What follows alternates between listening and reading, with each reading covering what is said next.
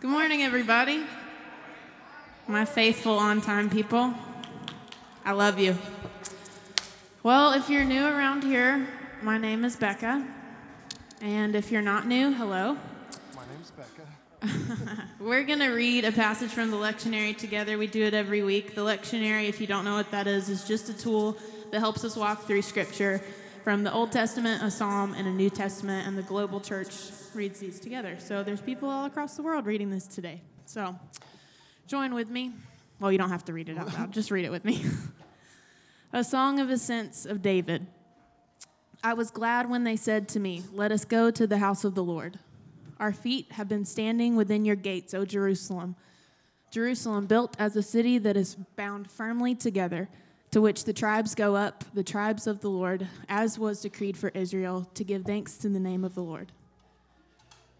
Their thrones for judgment were set, the thrones of the house of David. Pray for the peace of Jerusalem. May they be secure who love you.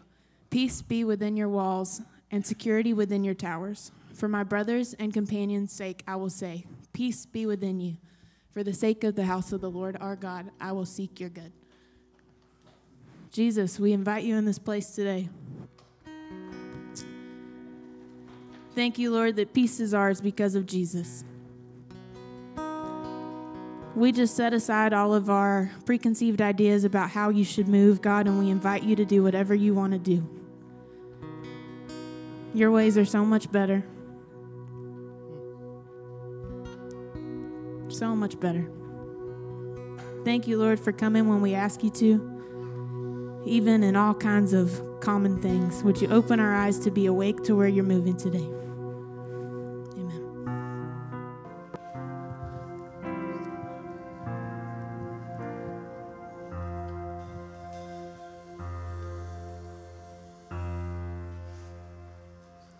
I am a vessel in the making, made to be filled and poured out. I am smooth and glossy glazed. I am earth meets fire meets home, or at least one day I will be. For right now, I'm just clay. And that's okay because I remember being dust, like dry bones crushed, like without shape and without form and easily carried off on the winds of my own strange affection. Always scattered and always messy. And then the potter found me. And though skeptical, I had heard great things, had the kind of hands that turned virgins into mothers, and God into man, and man into king. Heard that he'd always sought communion with dusty things like me, that he had even lived among us and died to set us free. Thank you, Lord. And at first came the water, showered and blessings that I adored. And then came the kneading, which I hated, but he probably liked more. And he laid hand to my brokenness and my shame and my doubt, and he never once judged me. He just shaped and smoothed out. And now I lay in wait like prophets of old. So now I lay in wait like prophets of old, that one day I will see the sun, although the night is cold. And oh, the audacity of Mary's hope, and the persuasion of Joseph's dreams, and the insight of Isaiah, and the faith and Magi kings, and the confidence of my ancestors to believe that one day they would be redeemed, so worldly foolish, yet so spiritually in sync.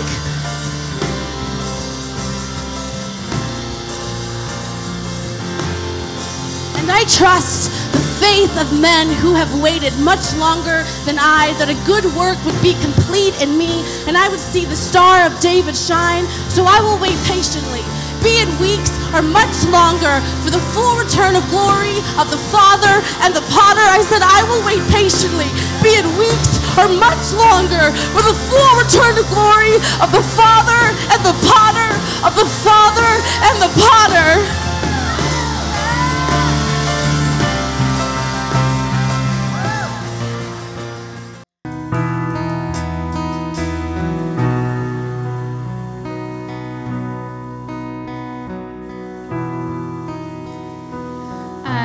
As we head into prayers of the people this morning, what's been heavy on my heart is the beginning of the Lord's Prayer. The idea of Jesus instructing us to say, "Our Father who art in heaven, hallowed be your name. Your kingdom come and your will be done on earth as it is in heaven." That resonated deeply with as I've looked intentionally at the chaos and the distress and the heaviness and the weight that our heart earth. God, would you come, would heaven come to earth? And may your will be done in the way that we cannot make it happen. So would you join in prayer with me as I pray that we would have our heart's cry be, God, our Father who art in heaven, hallowed be your name. Your kingdom come and your will be done on earth as it is in heaven. God, we pray for the women in Daklak who lost their land because the villagers found out that she was a Christian. We pray for the church in Turkey who has been searching, the people, the community have been searching for a church, and they finally found a building and the government is now threatening to take it away. We pray for the tension and the chaos and the distress at the Rwandan and Uganda border. May your kingdom come and your will be done on earth as it is in heaven. We pray for the protests in Chile and really the protests around the world. There is just so much unrest among the people all around the world, the people and the government at war. Would your kingdom come and your will be done on earth as it is in heaven? The fires that are happening in Australia and in California, and the flooding in Italy and in France, the homes that have been destroyed, the earthquake in Albania, the lives that have been impacted by the natural disasters, the emotional, spiritual, physical homelessness that has all of a sudden occurred and disrupted the lives of thousands. May your kingdom come and your will be done on earth as it is in heaven. We pray for this community, specifically of River City. The holidays can stir up an area and point to such hurt and pain and brokenness, a lack of measuring up, an invitation to comparison. It can be lonely and isolating, filled with thoughts filled with I should be, I wish I had, I miss, I long for. Would you step into the voids of every person, the holes in their heart that feels too much to bear?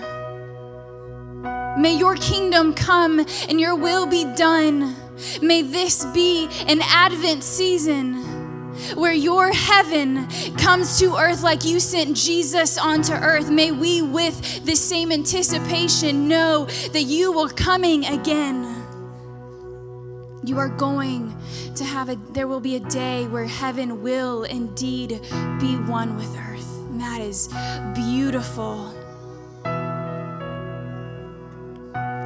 May we lift our weary voices and say, God, come and have your way and do the thing that only you can do in our hearts, in the city of Smyrna, and the government of the United States of America, and the governments around the world, and the people who have been overlooked, who are unjustly treated, who are abused, who are malnourished. Come and do only what you can do. In Jesus' name, amen.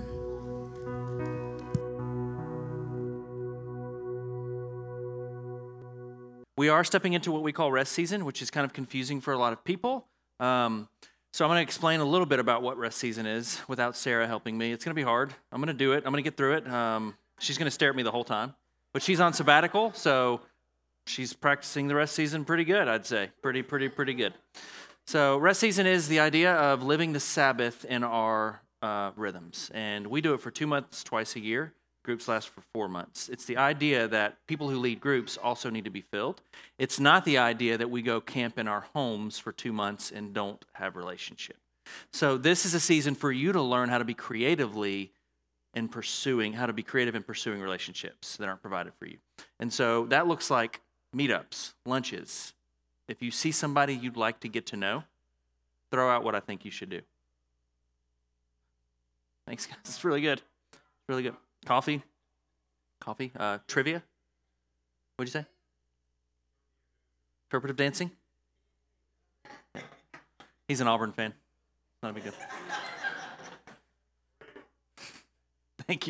Thank you for restraining on that war eagle, because I know your heart wanted to say another word in there.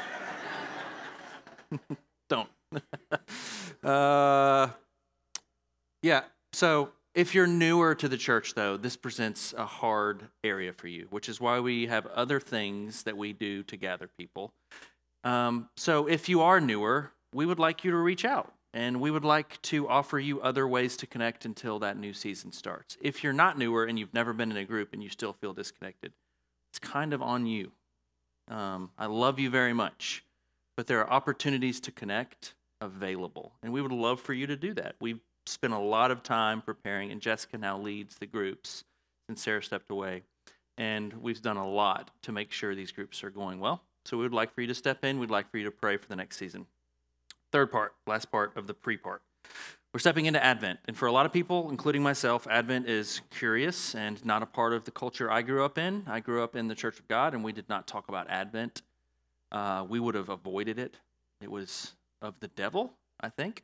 Not really, but that's kind of how other it is. And as we've discovered it the last 3 or 4 years, I've found it to be a much better entrance into this season than what our culture offers us with Christmas, which is, I'm not going to sit up here and attack American culture of Christmas because we're all involved and most of us in here love most of the parts of it.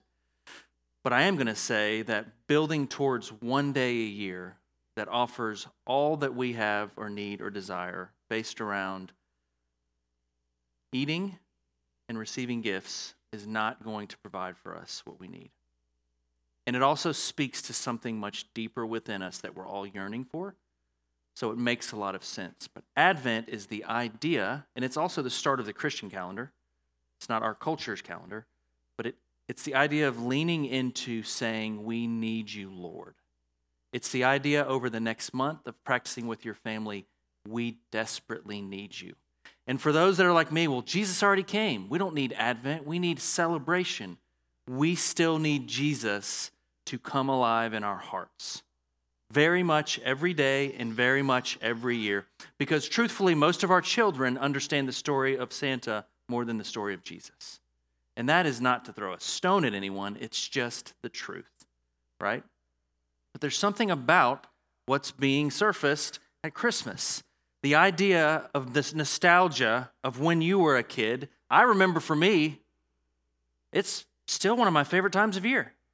I mean, yesterday we started to think about decorating. Shantae and Josh decorated on January 1st last year. It's been up all year. They still have their lights outside their house. So I get it, right? And I remember for me how much went into that. And I think the reasons why it means so much to us, it's because it's one of those times in the year where we let our kids have these wild imaginations and think things, and we agree with them that these things are possible. And so they think things are possible. And their imaginations go wild. And these things are realities to them.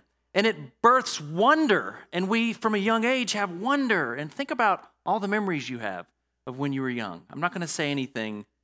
Don't be scared, parents, if your kids are in here. I'm not going to harm anybody's next month. But there's something really beautiful about what's being done there. And there's something in us, all of the adults that love it just as much as the kids, and maybe hide it a little bit better, or don't hide it a little bit better? How much of the wonder we really want, and how much of the idea of gathering, think about it. Like, this is the only time of year you're super excited to hang out with your entire family, right? You're going to be with your family, most of you, and there are going to be arguments had, but it's a season that will put all those people together, and somehow you're excited about it, right? It's pointing to deeper longings and yearnings within us. It's an opportunity for us to see what's in our hearts. And if you were to walk around this room, if I were to pass around a mic and say, what are you really longing for? Deeply. And we hit the transparency spot. The answers would be so crazy. The answers would make most of us cry if people were to talk about what they really want. The truth about where people actually are would break most of our hearts. We're all longing right now and leaning into. And so, as we talk today, I'm going to be really honest with you as the pastor. This week on Wednesday, I hurt my back again really badly, and I was unable to move and still am struggling with a herniated disc. Who has a herniated disc? You guys want to have a party? It'll be a very boring party, unhappy party. And so I didn't get a ton of time to jump into the passages, but I feel like Jesus is going to speak. So before the service, I told people, I'm not afraid of what I'm about to do. I'm afraid I'm going to use too many jokes. And I feel like I've already done that a little bit. So our staff's prayers don't work, is what we just found out. So it's nothing about y'all. It's about your prayer. That was a joke. Dang it. Thank you. Somebody keep count of the jokes. All right, so I'm going to read you Isaiah. I'm going to read you a passage in Matthew. You're going to be triggered. Everybody look at me. Most of you are about to be triggered. I promise. Some of you are going to be like, what? But if you're anything like me, these passages are about to stir something in you that may be some of the reasons why you have at times wanted to run from faith. My hope today is that you would see the passages for what they are and hear what they're actually saying. Hear how they've been hijacked. Hear how people have used them to harm people and not to help people. Hear how it's turned Christianity into a production in business to turn salvations, to build numbers so that somebody can feel good about that, while building fear and anxiety and cynicism all the while. So my hope is today that the fear and anxiety and cynicism surfaces so that you can have an honest conversation with yourself about it and so that people can be involved in it. So if you'll open up to Isaiah chapter 2, this one's not going to trigger you so much. Isaiah speaks to the true longings of what I think we all long for, and I'm going to read it to you right now. So, the word that Isaiah, the son of Amoz, saw concerning Judah and Jerusalem. It shall come to pass in the latter days that the mountain of the house of the Lord shall be established as the highest of mountains, and shall be lifted up above the hills, and all the nations shall flow to it. And many people shall come and say, come, let us go up the mountain of the Lord, to the house of the God of Jacob, that he may teach us his ways, and that we may walk in his paths. For out of Zion shall go forth the law, and the word of the Lord from Jerusalem. He shall judge between the nations, and shall decide disputes for many peoples. They shall beat their swords into plowshares, and their spears into pruning hooks. Nation shall not lift up sword against nation, neither shall they learn war anymore. O house of Jacob, come, let us walk in the light of the Lord. You'll pray with me. Father, these are your scriptures, and in line with how you give us the word, we need your Spirit's power to illuminate and bring to life how you're interacting with each of our hearts with your word, the Logos, the living word of God. It's not meant to be read just as a fact book. It is an interaction with the living God. It is Jesus. It points to Jesus. In every passage, it highlights Jesus. And every passage should bring Jesus to the surface. And so we ask as we read apocalyptic texts and texts about futures that seem impossible, that you would birth in us the idea of being awake and faith to step towards something we cannot see. In Jesus' name we pray. Amen. So as this prophecy is being given, it's given in a time when this stuff is not happening, to a king who is not seeing it, who is under attack by two other nations because he wouldn't make a pact giving over things that he shouldn't give over. He's literally under attack, and the prophet sits down with him and says these things, and these things are the opposite of what's happening in his culture. The prophet sees beyond seeing. Everybody say, sees beyond seeing. So he can see, like the king can see, we're under attack, but he can also see what God is saying, which is not that. What God is saying when we read it is very different and almost impossible to believe. See, this is what I believe this is. This is the word of God about what is going to happen. Did you hear what I read a minute ago? Every nation will be streaming to the mountain of God. The mountain of God will be the most high mountain. The house of God will be the most high. Every nation will say that this is the most high God and that we want to stand here and wait on instruction from the Lord. That is not happening right now. Is that happening right now? So, we can do a couple things with that. We can blame culture because culture's an idiot and it's the end days and why the heck are we still here? We can try and pretend like it was a mistake that God put us here. We can blame a bunch of people. We can look like we're supposed to look at it and realize it's not like that, right? Like we just did prayers of the people and people are dying right now, literally. People are sick that we know. Right? I did a funeral a week ago for a 98-year-old person. I'm doing a funeral in a week for a 24-year-old person. Like, it's all over, right? You have friends that are so far from walking to the mountain of God saying, teach me. If there's anything about American Christian culture right now, it's that most of the people are walking away from the mountain of God saying, somebody else teach me. That's not real. So when you hear this, the reality is, if you allow what's in your heart to surface, some cynicism surfaces. Is that even possible? Think about it. People from Iran and Iraq, people from Africa, people from South America, people from Antarctica, people from Alaska, people from Alabama, right? All streaming to the mountain of the Lord and all in unison saying, we want to hear from God because he teaches us what we need to do. This is the word of God happening before the word of God is happening. And one person sees it. And the one person that sees it tells it to somebody who doesn't. And the person who doesn't sees it sees something completely different. And the completely different reality is real. They are under attack. They are hurting. God's promises are not happening.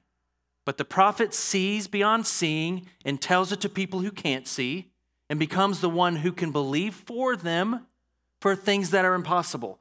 So, for the group of Christians who now live in a utopian society where we don't just talk about whether Jesus is or Jesus isn't, we dissect every variation of Christianity.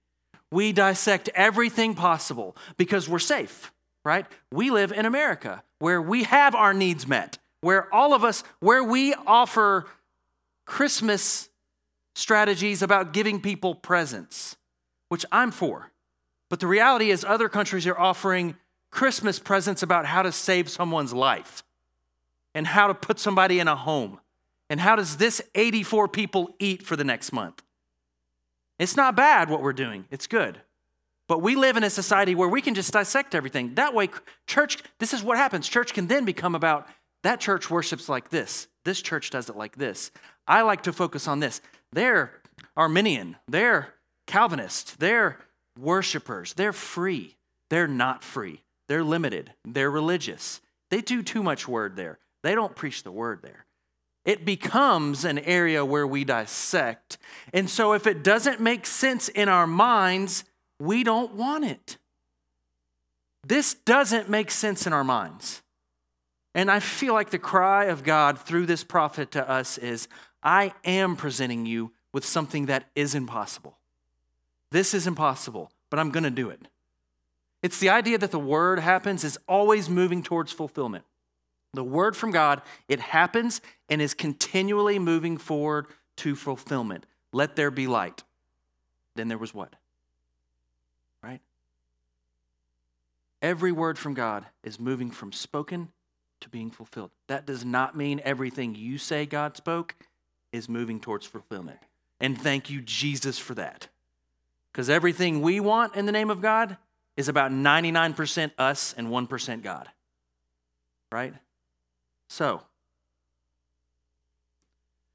one last part about this, weapons into tools. So this baffles me, and this to me is almost an agenda-infused trigger for people to not listen anymore, right? But what would it look like, right? So what happens in a society where anger, fear, resentment, keeping myself safe is destroyed? There's no need for weapons anymore. If those things are done, and when you're with community, you don't have to protect yourself, the energies that go into making things like weapons to protect, to keep safe, to harm, can be spent towards tools to build community and health, like plowshares and things we don't use at all. But you have weapons right now that you use, and you're going to use them pretty strategically in the next month when you're around your volatile families who are ravenous beasts and know how to trigger you in every way possible and know instantly how to get under your skin. You're going to use those weapons. Some will look like walls. Some will look like a pre-fight. Some of you will sneak into the gathering before an attack, before they even know you're attacking, and you'll win the war. Doesn't even make sense, but it kind of makes sense. So we can't understand how it works nationally, spiritually. We don't really relate to plowshares, but we do have our own weapons, right? And if this passage is saying anything, before we're meeting to go to the mountain of God, we're meeting to walk in the light. And he's asking us to walk in the light. And a walk is a step, and a step is one thing, right? So this passage has the ability to trigger fear and anxiety and even cynicism and apathy and make you want to back away from the text, because that's not happening. But if you listen to it, it's asking you to do something right now. It's asking you to take a step right now. It's asking you to lean into what this future looks like and stop being apathetic and saying yes to everything your culture offers you. So what does it look like to lean into a future that looks impossible? It looks like bending your swords into plowshares. It looks like you modeling during the Christmas time, Advent, instead of Santa Claus. And Santa Claus is not evil. And I know my father-in-law is listening, and he'll call me about this, because he always does. But he used to call it Satan Claus, because that's helpful. That's not what we're saying. That's not what's happening, right? But our kids have to know the story of the gospel of Jesus. It has to be birthed young in them, so when they hit the time in their teen years, when people who don't know about Jesus can tell them and scare them into an altar, they understand, no, my Jesus is actually, he's more constant than that. Like, he's more life-giving than that. He's more grace than judgment, right? His first move is not judgment. His first move is, he came to the world not because he hates it, but because he loves it. His first move looks more like a cup of water and some bread than shackles. Our kids need to know that, and they learn that by us leaning into the things that are eternal. This day is eternal. Our kids won't believe it, but man, they're so excited about what's going to happen on the 25th because they're filled with wonder still. And they want to see these unities happen, gathering around tables with people you never spend time with. They're showing you the cry of their heart, and they're at a prime time, just like you are. And that's why many of you have already watched 52 Hallmark movies. There's never a good time to watch a Hallmark movie, guys. There's never a good time. I'm just being honest. Amen? I'm going to read you another passage. This one has the possibility of being a little more triggering. Everybody take a deep breath. Just hold it for the rest of the service. But concerning the day and the hour, no one knows, not even the angels of heaven, nor the Son, but the Father only. For as were the days of Noah, so will be the coming of the Son of Man. For as in those days before the flood, they were eating and drinking, marrying and giving in marriage, until the day when Noah entered the ark, and they were unaware until the flood came and swept them all away. So will the coming of the Son of Man. Then 2 men will be in a field, one will be taken and one will be left. 2 women will be grinding at the mill, I'm going to refrain because your prayers. One won't be taken and won't be left. Therefore, stay awake, for you do not know on what day your Lord is coming. But know this, that if the master of the house had known in what part of the night the thief was coming, he would have stayed awake and would not have let his house be broken into. Therefore, you must also be ready, for the Son of Man is coming at an hour you do not expect. People get ready. Jesus is coming soon. He'll be coming. Nope. Cool. Anybody know that song? Been fun if you'd have sang it with me. What about life was filled with guns and war, and all of us got trampled on the floor. It's beautiful. Nobody knows that one? I wish we'd all been ready. Two men walking up a hill. One disappears and one's left standing still. I wish we'd all... Nobody? Who? Do you not know DC Talk?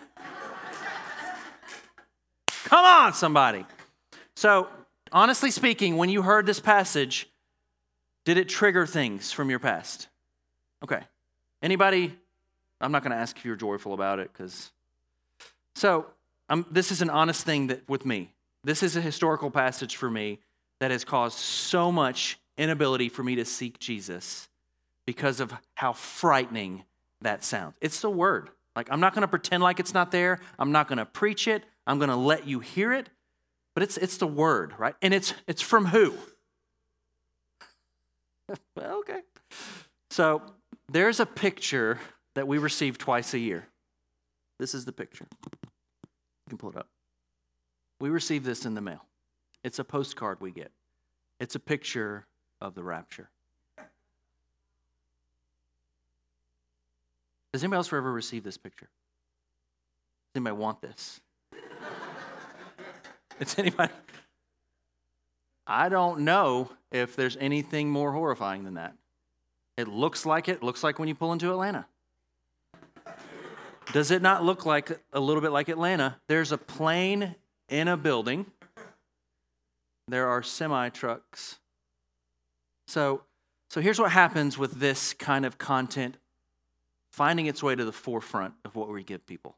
First off, it's lazy because it removes the ability to teach people how to be discipled and seek Jesus, and it uses tools like fear and anxiety to draw people into a relationship, which is always lovely.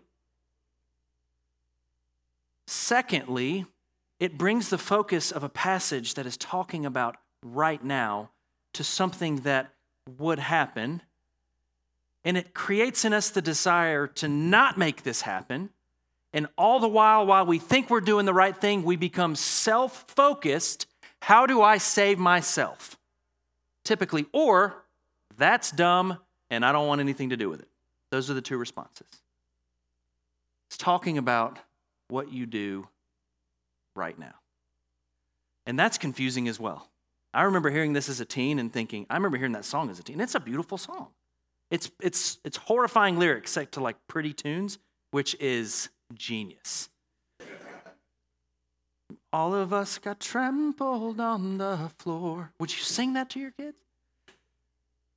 So what it does in us is it removes the ability to figure out the pace of Jesus, how he's entering our life, to be drawn into the gospel narrative, to live out the gospel narrative, and it focuses all of our energy on this specific thing. And then somebody can write like 52 books about it, right? And we all, who read all of the Left Behind books when they were growing up, right? Nikolai Carpathia, right? Everybody knows that. No? Maybe I'm alone. Nope, you know what? Okay. So here's what I'm saying. This is scripture. But go back again to the first part of that, right? The first part of that is concerning the day and the hour no one knows, not even the angels of heaven nor the Son, only the Father. So before we spend all of our energy and time figuring out, for those of us in here who are saying it's happening now, it's coming soon, we're living in the end times, just know they were saying that. Jesus was saying that, right? And nobody in here is 2,020 years old, I don't think. If you are, that's a big deal. You should probably tell somebody. So what's it pointing to? What are both of these passages pointing to? Future pictures. One seems impossible. Another seems horrifying. But they're both pointing to right now. Because this would be coming, what are you doing right now? Because this is coming, one's about encouragement, really. You can't see the possibilities. I need you to hear that God is going to do this. And the first picture is way more acceptable, right? That mountain and going towards it and singing with everyone about our Jesus and him instructing us and everyone wanting to be instructed, because in church at that point, we're breaking our weapons and not harming people. We all want that. And then the second picture spoken by Jesus is of a future that's happening where judgment's coming, where we will be judged, right? Both are pointing to right now. Both are talking about make a step, stay awake, right? And stay awake does not look like you being afraid you're going to hell for the next year. That's not stay awake. Stay awake is saying yes to Jesus. In fact, one of the other passages from the lection this week, you can pull up Romans, Bill, for me, talks a little bit about it. What does it look like to stay awake, right? Besides this, you know the time, that the hour has come for you to wake from sleep. For salvation is nearer to us now than when we first believed. The night is far gone, the day is at hand. So then let us cast off the works of darkness and put on the armor of light. Always about light in Advent. Candles lit. The light is coming. Let us walk properly as in the daytime. It's a different version. Not in orgies and drunkenness, not in sexual immorality or sensuality, not in quarreling or jealousy, but put on the Lord Jesus Christ and make no provision for the flesh to gratify its desires. Put on the Lord Jesus Christ. I could spend some time in these things listed. Drunkenness is the idea of escaping. It's the idea of escaping, and you can be drunk in so many things. Drunkenness is the idea of not being present in what's really happening. Drunkenness is not evil in itself. It's that it takes you to a spot that removes you from the realities of right now because it's too much to handle. But he's saying right now, put me on in that real part, right? You want to talk about orgies a little bit? That's about receiving and giving. Who said nope? All right, cool. But I will just say this about that. The whole idea about orgies, it's hard to, it's false intimacy being transferred in any sexuality. It's false intimacy being given, trying to replace a truer intimacy that's even deeper than sexuality, right? The kind of intimacy that's only receivable within the Father. And if there's anything from that first passage that's knowable, it's the Mount Zion. Zion was the place, this temple that will be raised above, where the house of God housed the Spirit of God in the midst of the people of God. This mountain that's being prophesied about in Isaiah is the place where God's presence will be thick. It will be in.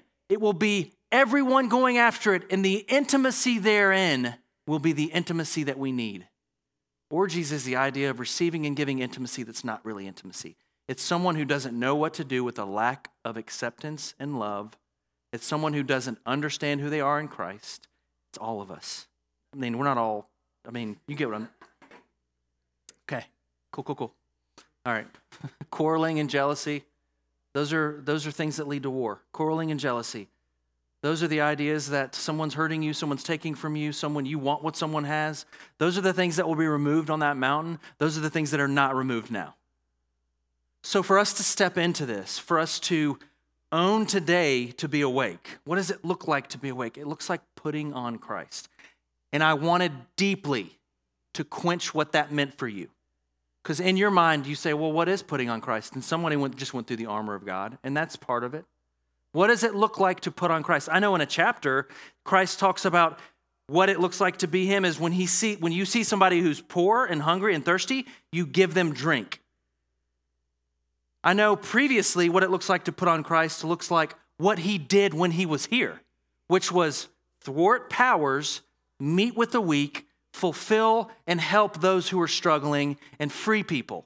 It looked like turning someone who was a lunatic into a sane person. It looked like turning someone who was crippled with fear into someone who was bound by peace.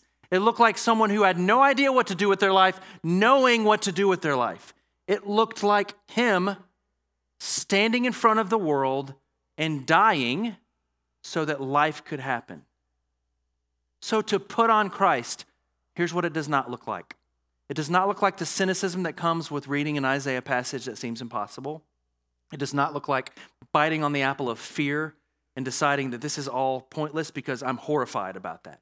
It looks like walking with God one step at a time where it's not about you, where you have to trust him, and it looks like being awake. Awake. Awake. I'll read you this quote. I hope it goes where I am right now because I'm kind of all over, and that's good. The point is not to speculate about the day of judgment sometime in the future, whether at the end of all humanity or the death of each individual, but rather to confront us with God's radical claims on us here and now. Each day is a day of judgment, and before you go ahead and freak out that you're being judged, you and I want the judgment of God. We want the just judgment of God who sees the broken and helps them, who sees the broken heart in you right now and judges those things that are harming you. Right? It's not about you being in the seat of judgment. It's about him bringing judgment to those that harm, to the things that harm. We want his judgment. So I should always be asking myself, am I living in the way of Christ today? Am I trusting in him alone? Have I allowed myself to be distracted by selfish cares? A theology of the coming kingdom is most faithful to biblical witness when it reminds us that the Christ who judges us is also the Christ who endured judgment for our sake. That God's judgment never contradicts or overrides God's grace, and that the readiness to which Jesus calls us is shaped not by fear of the future, but rather by gratitude for life in the kingdom of Christ he is already offering us now. So don't theologically take me out of context with this. You don't know when the day will come. I did a funeral for a 98-year-old person a week and a half ago. It was beautiful but strange. Nobody lives that long. I've done many funerals. No one has lived that long. In a couple weeks, a student that was in our youth ministry 8 years ago, I'm doing his funeral. He's 24. It's not about that postcard. It's about being reminded. And here's what I think. You're not mistakenly on this planet. And when he put you here and you found out that you were wanting Christ, it's not the planet's fault and the planet's stupid and let's just get to the end, right? There's that old Chris Rice song that talks about, I just want to be with you. I just want this waiting to be over. Take me out of this world. No, he's not trying to do that. He's trying to shake you and wake you because you only have a certain amount of time here to live and embody Christ. You only have a certain amount of days. And you don't know if you're going to be 24 years old or 98 years old when you pass. But you can know that you will pass, that you will move from this life to the next. So are you awake? Right? Or are you busy? What's that quote? Pull it up, please. This is beautiful. Unexpected God. Your advent alarms us. It wakes us from drowsy worship, from the sleep that neglects love, and the sedative of misdirected frenzy. Awaking us now to your coming, and bend our angers into your peace. Amen. You don't have enough time to stay angry at the people who have harmed you. You don't have enough time to be bitter. You don't have enough time to hate yourself for the rest of your life. You don't have enough time to receive a false identity and accept it as who you are. You don't have enough time for that. Your family doesn't have enough time for you to be wandering in those deserts. It's not about you fixing your family, but the free version of you, the one who leans into Christ and believes for a future where all are worshiping on the mountain of God. The one who leans into Christ where every fiber of your mind is feeling cynical the one who will say yes to God when you don't even believe it. That version of you, the today version of you, the one in this seat, the one whose fears, if they were on this screen, would make people weep. The one whose reality of how you feel about yourself right now would make people run to you and pray over you. You don't have enough time to stay in those forever. And the beautiful thing is, Advent is here. It's coming. Jesus is here, and he's offering himself fully to you right now. This will not fix you and make you the perfect version that's a light forever, but this is you saying yes to stepping into, I want to be awake. I want to walk in this light you talk about, even if I don't believe it. And so if you could stay with me really quickly, and in the worship, you can come up.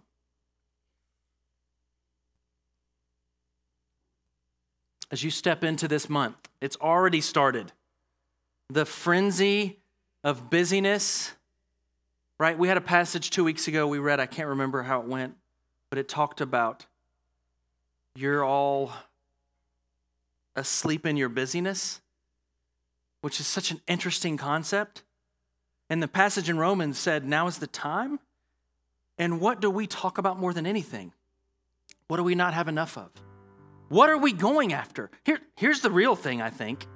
You're killing yourself, most likely, most of you, with something you're going after. Is it worth dying for? Is it career? Back away from it. In this season of Advent, hear the call of Jesus Christ wooing you into intimacy, drawing you to the mountain of God that many will follow you to eventually, saying, come to me, those who are thirsty. I'll give you rest. Don't bite the apple that you're about to get. Love your kids well. Love your family well. Celebrate Christmas. But let Jesus be in the center. If you've never done Advent before, who's never done Advent with their family and would like to do it with their family? You can have this, Brittany. And then, Julia, you can have this. This book's cool because watch. It's kind of cool. You see that? I don't even know what this book does, but I think that's enough. Actually, there's something for each day. Can you give that to Julia? Male or female? Advent devotional to help you be drawn to the heart of God. There's one for He Reads Truth, as I'm guessing for the male. You want this one? I'll give another one. You're athletic. She Reads Truth. You said you wanted it? There's a few more of these out in the lobby. Well, I'm not going to throw it. Make a decision this Christmas to draw your family and your heart into a space that celebrates the coming of Emmanuel and the need for him to continually come. Amen. This is the last thing. Older people. I don't know how to even classify what that looks like for some of you. I'm 42. If you're 50 and older, this is like maybe the strongest thing I need to say today. We need you. We need you to step into and lean into God and show us how. Don't bite the lie that you are not able to do it. Don't feel like you are not important. We need you. Please, for the sake of those around you, step towards Christ this Christmas. Younger, middle-aged people. Again, 30 to 45, 25 to 45, somewhere in there.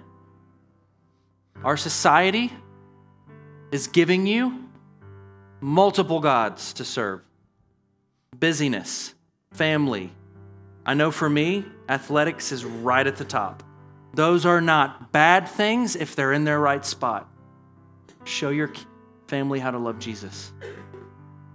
Talk about Jesus around meals. Ask them what they feel about Jesus. Ask them if they hear the voice of God. Even if you're like, people don't hear the voice of God. You read the word. Ask them. Talk about that then. Step towards Christ this Christmas season. Younger people. First of all, please forgive us. Forgive what's been said. Forgive the manipulation.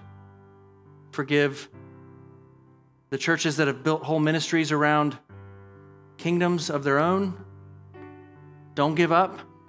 Please step towards God because we need your creativity. We need you. You don't have to wait till you're 50 to lean into God. Do it now. Make us say things like, they're just a little rambunctious, those 25-year-olds. Lean into God. And for anyone in this room whose reality right now is not the mountain of God and is not faith about how to live right now, and you're actually walking through a really painful thing and it's a real thing,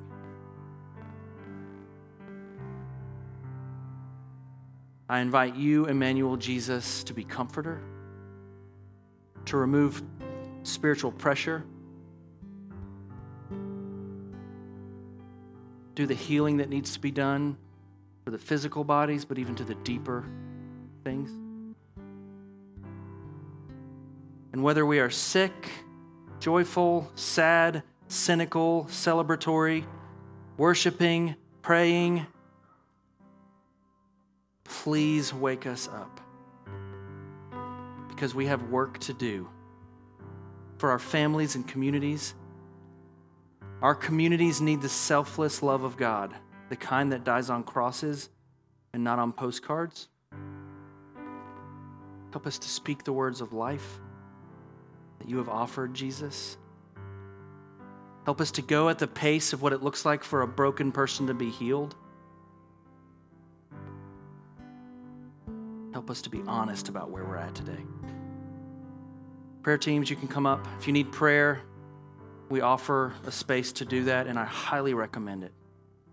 Right? These are people who will agree with you and God to help whatever's happening. If you happen to be here, it's your first time, we'd love for you to stop and meet with Bethany in the front room. Everyone else, I pray a prayer of blessing over you, that you would know who you are, whose you are, and what you're called to, that you will step into the truth and be awake. In Jesus' name we pray. Amen. We're going to keep the space in here for prayer. If you'd like to talk and have conversations, please do that out there. Thank you, guys. God bless you.